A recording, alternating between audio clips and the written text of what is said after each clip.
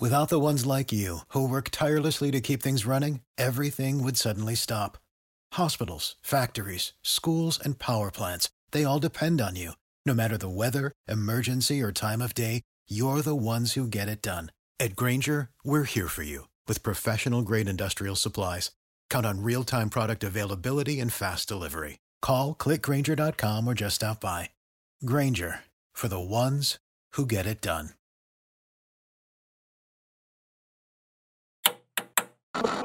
With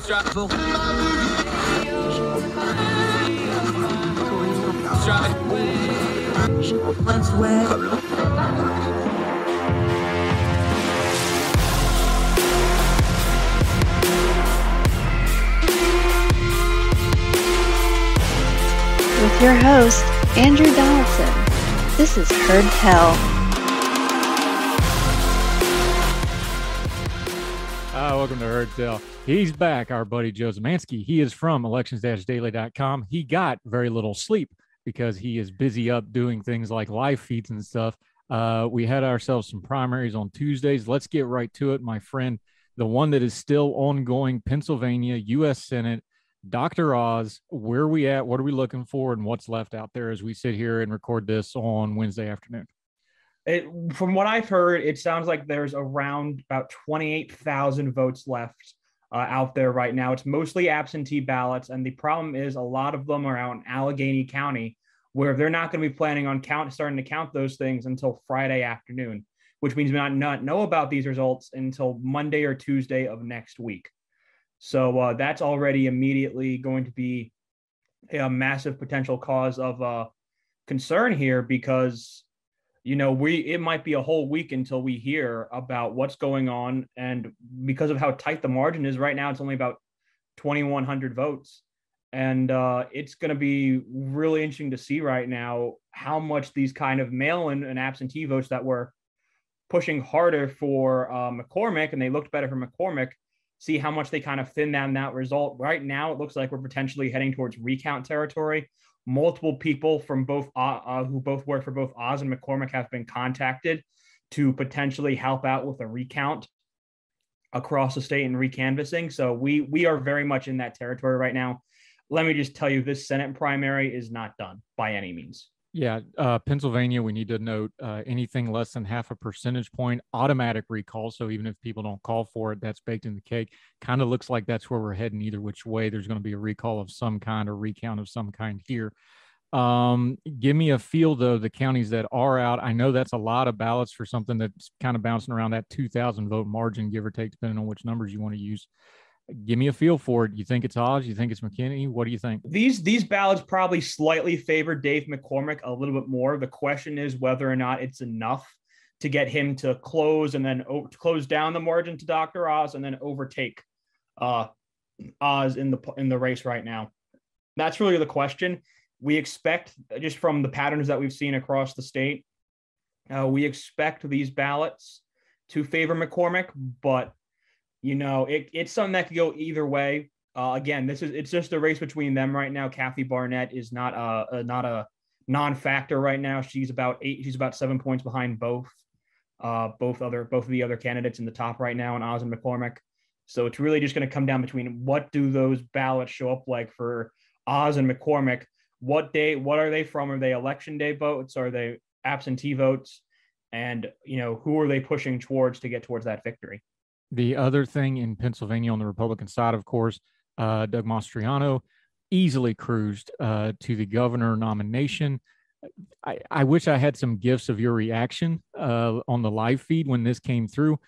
Talk about it. You guys at Elections-Daily said this automatically makes the governorship a lean Democratic. Just give me your feel on it, because he won very easily. He lapped the field. He got up into the 40s in a multiple person field. How bad is this for the Republican Party? Because I've said it publicly, I'll say it again here. This guy is unfit for office. He shouldn't have any elected office whatsoever, especially governorship of one of our larger states. Yeah, the problem for Mastriano is, you have outsiders and businessmen who you've seen before who have come out and they kind of say crazy things like he does. But the thing is that Mastriano, as an elected official, as a state senator, he has a record, and that record is not great.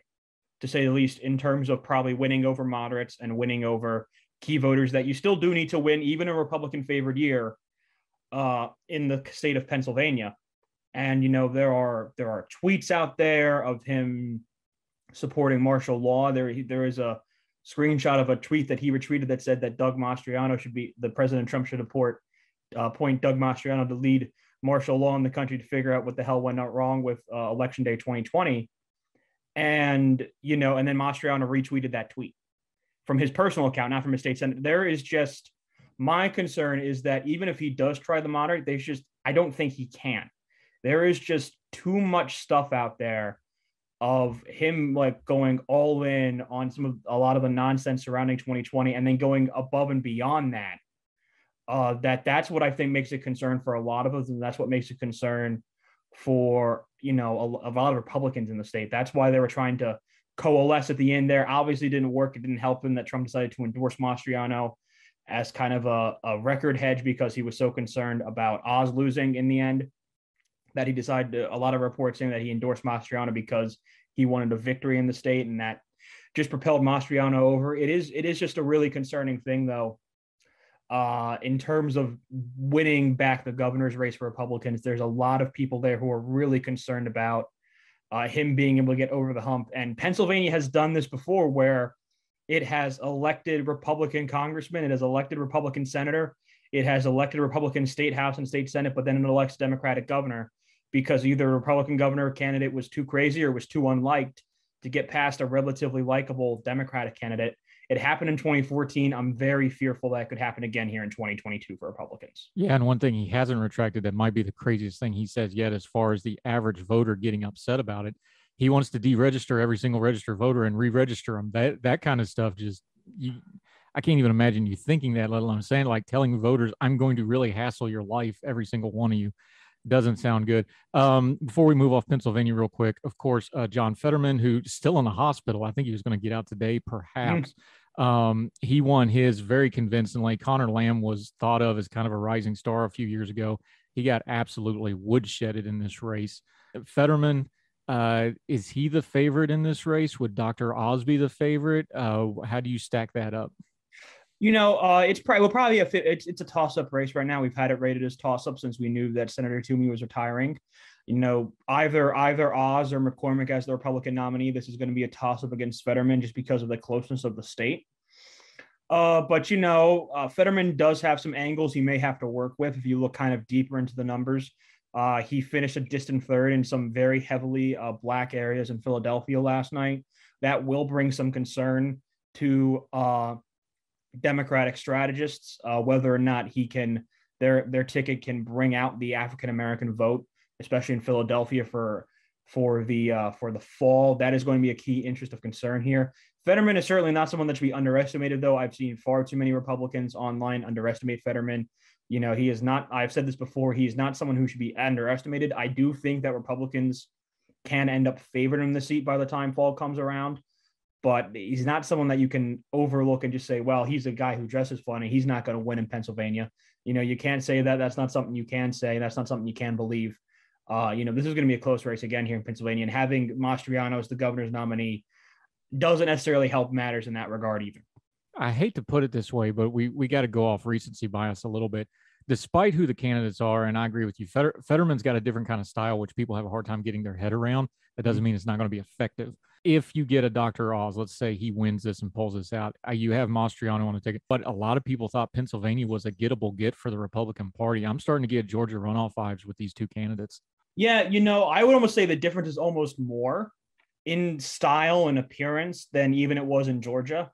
I mean, I don't think you get difference in style and appearance than you could get from Doug Mastriano, who, champion of kind of the real right compared to Oz, who even though he pushed up to the Trump base, certainly is someone who looks significantly more like and acts someone who's significantly more like a Lehigh Valley or Philly suburbs-based Republican. I think even more so the Georgia runoffs, we have two very contrasting styles of candidates. I don't think we really know how this is going to work out and I don't think we really know what's it going to do when it comes to, how these two are going to interact, whether that's Mastriano and Oz or Mastriano and McCormick, I don't think we really know how they're going to be able to interact with each other. And I don't know how Mastriano is able to, he's going to have to temper himself down if he wants to have a chance. And if he wants to work with these Senate candidates, he's going to have to temper himself down from his acts in the primary. I don't know how he's going to do that, but we're going to see, and we're going to have to find out. Yeah, that victory speech last night did not indicate he was in the mode to do that. We will see what happens when the money people and the powers that be sit him down and talk to him, which I'm sure is going to happen next few days. Okay, the other premier race turned out to be a dud, North Carolina's Senate race. Bud just ran away and hid with this thing. He almost made 60% of this race. Kind of a surprising number. I've been dead wrong about this race from the beginning. Is this surprising at all to you that it was by that margin and that much? No, I think the issue is that I think especially Pat McCrory, who was basically Bud's main competitor, I think he very much just ended up being a very flawed candidate. Even someone who probably ideologically aligns a bit more towards McCrory than Bud, I was thinking, I would support Bud because McCrory already lost a winnable race in North Carolina in 2016 when he ran for re-election as governor. He already lost that race. He's a guy who's lost statewide before. In a red wave year, by the way. He was the only state holder in the state, the legislature, the Supreme, like everything went Republican except him that year. It needs to be noted. Yeah. So I think I don't think voters forget that. That's for sure. And Bud, I think once he started campaigning, Bud really capitalized on that. You could really see the shift in the polling numbers where it looked a lot tighter when Bud wasn't really campaigning as much to when he really started to get out there and go campaign. You could see the difference in the poll numbers. And I think Bud just really kind of dominated that in the end. And I think it's a well-deserved victory in the end for Bud after he started to go out there and campaign for himself and make his case known to the voters. Yeah, I actually interviewed him a couple of weeks ago for our radio partner, Big Talker. And I asked him directly because I was one of those criticisms. So, I owned it. I put the hat on. I was like, look, this is what I said. What do you think? And he said, we were confident in the endorsement. We know the numbers we saw off the endorsement. We were going to go to all the counties, do our ground game, and then do TV at the end. And that really worked for him. So all credit to him. He was right. I was wrong. And now he goes on to face Sherry Beasley. He's probably the favorite in that race, I would assume, by 5 to 10 points, something like that. That would be correct. We have that rated as likely Republican right now at Elections Daily. Yeah, and he is a Trumpist through and through, but he is a very disciplined one. He's not going to do a Mastriano type thing. I think he's going to be tough to beat. Cawthorn, we've already talked about before. He got code-redded by the establishment. Morning, Senator Tillis. How are you in your office? Well done, sir. For those of you that know how those sorts of things work. Quick break. We'll come back with Joe Zemansky in just a minute. That was this week. We're going to look ahead to next week. Georgia on everybody's mind. Talk about it right after this on Heard Tell.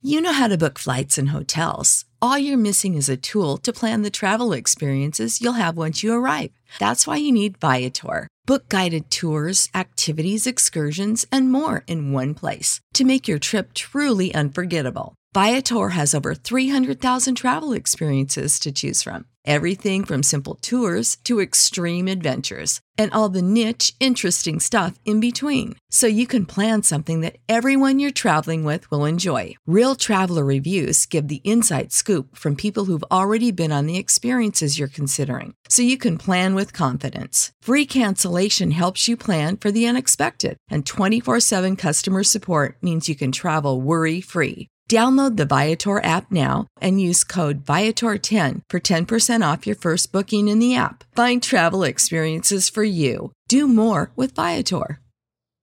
Without the ones like you, who work tirelessly to keep things running, everything would suddenly stop. Hospitals, factories, schools, and power plants, they all depend on you. No matter the weather, emergency, or time of day, you're the ones who get it done. At Grainger, we're here for you. With professional-grade industrial supplies, count on real-time product availability and fast delivery. Call, click Grainger.com, or just stop by. Grainger, for the ones who get it done.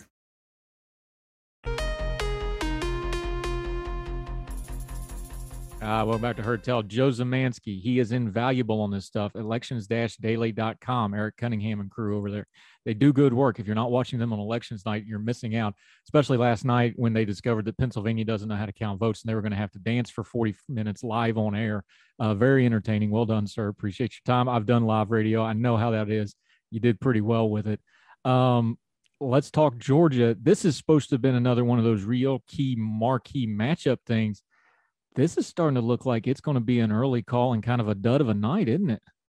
Yeah. So in the last about 3 weeks to a month, incumbent Governor Brian Kemp has started to actually pull away. This is one of the very rare cases where we've seen after a Trump endorsement, the Trump endorsed candidate actually started to lose ground in the polls. We've seen Kemp continually poll above around 53 to 56% of the vote, which would put him above the necessary runoff range in Georgia for a primary. Which is a big deal. If Kemp wins that race, that governor's race almost certainly goes to lean Republican. At this point, general election polling shows him doing about 2 to 3 points better than David Perdue against likely Democratic candidate Stacey Abrams. So it seems increasingly likely that we'll see Kemp versus Abrams round 2. But I think there's also a key race, of course, for Secretary of State. Brad Raffensperger is running for re-election. It's expected that he will make a runoff against Jody Hice, but the likelihood that he'll be favored in that runoff is unlikely. But it does seem like, from what I've heard right now, is that Raffensperger is probably to make the runoff in that race at this moment right now, which will be interesting to see on election night. That is a race certainly worth watching. And that's gone miraculous when you consider where that was, where everybody thought Raffensperger should just pack it up and go to the House. Give the man credit. He fought his corner, and he's actually making an election out of that when a lot of people thought he was DOA, right after the Georgia runoffs when he stood up to Trump. So interesting things going on in Georgia. Okay, Herschel Walker looks like he's going to cruise to victory. Kemp looks like he's going to win 20-plus points. In fact, I just saw where David Perdue's actually paring his schedule back. That's never a good sign right before. No, never a good sign. Sitting Senator Raphael Warnock will be Herschel Walker's opponent. We've already covered it, but just to recap for a second, I think this might be one of the real ugly elections of this cycle, especially in the U.S. Senate. Yeah, this is a race that's going to get nasty. Both Warnock and Walker have questions to their background, especially relating to potential issues with potentially domestic abuse. There's been some claims made against Warnock from what seems to be a messy divorce that occurred between him and his ex-wife. Walker has been accused a couple of times now of domestic violence. This is a race that is going to get nasty. This is a race that I've heard to expect to get nasty between these two candidates. There's a lot of money behind them as well to spend on advertisements for those two. It is going to be a nasty, nasty race. Georgia voters, I feel bad for you. I'm sure all of you down there are feeling burnt out after the last 2 years, especially because of the runoffs that took you another 3 months to get through back in late 2020, early 2021. This is going to be another messy, dirty, expensive race in Georgia. One that's certainly going to be very interesting to watch, but it is going to be messy. Like you said, it's probably going to be very dirty, and it might be hard to watch it sometimes just because of how it's going to be partaken of by those two candidates. So Georgia's up next. We're kind of getting through the meat of the primary season here. A lot of interesting elections yet to go, my friend. Joe Zemansky, let folks know where they can follow you. Your election night coverage just gets better and better every time you guys do it. Well, for our live stream, you can either follow us on Twitter at elections_daily, and you can watch our live streams there. We stream them every time from that point from our Twitter there, or you can follow us. You can follow us and subscribe on YouTube, Elections Daily, right there on YouTube. You can subscribe there, and you can watch our live streams there. Either or would work. You can find me at Joseph Zemansky on Twitter, all one word. That is SZYMANSKI there for my last name. And then for our general ratings, again, elections-daily.com. You can sign up for a weekly newsletter that will show you, that will recap at the end of the week, all of our articles from the past week. We will have a ratings update for you shortly. I just completed my finals. I'm probably working on it tonight. We will have a House, Senate, and governor's rating updates all for you guys within the next couple of days. So be on the lookout for those. Yeah, y'all do great work. All right, man, go grab yourself a nap. I know you're a little low on sleep today. Appreciate it. We will have you back again, probably a bunch over this summer.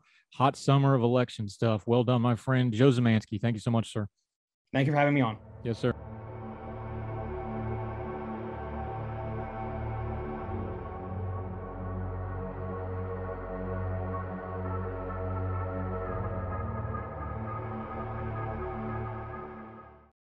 Without the ones like you, who work tirelessly to keep things running, everything would suddenly stop. Hospitals, factories, schools, and power plants, they all depend on you. No matter the weather, emergency, or time of day, you're the ones who get it done. At Grainger, we're here for you with professional-grade industrial supplies.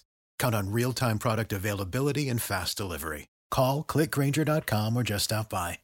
Grainger, for the ones who get it done.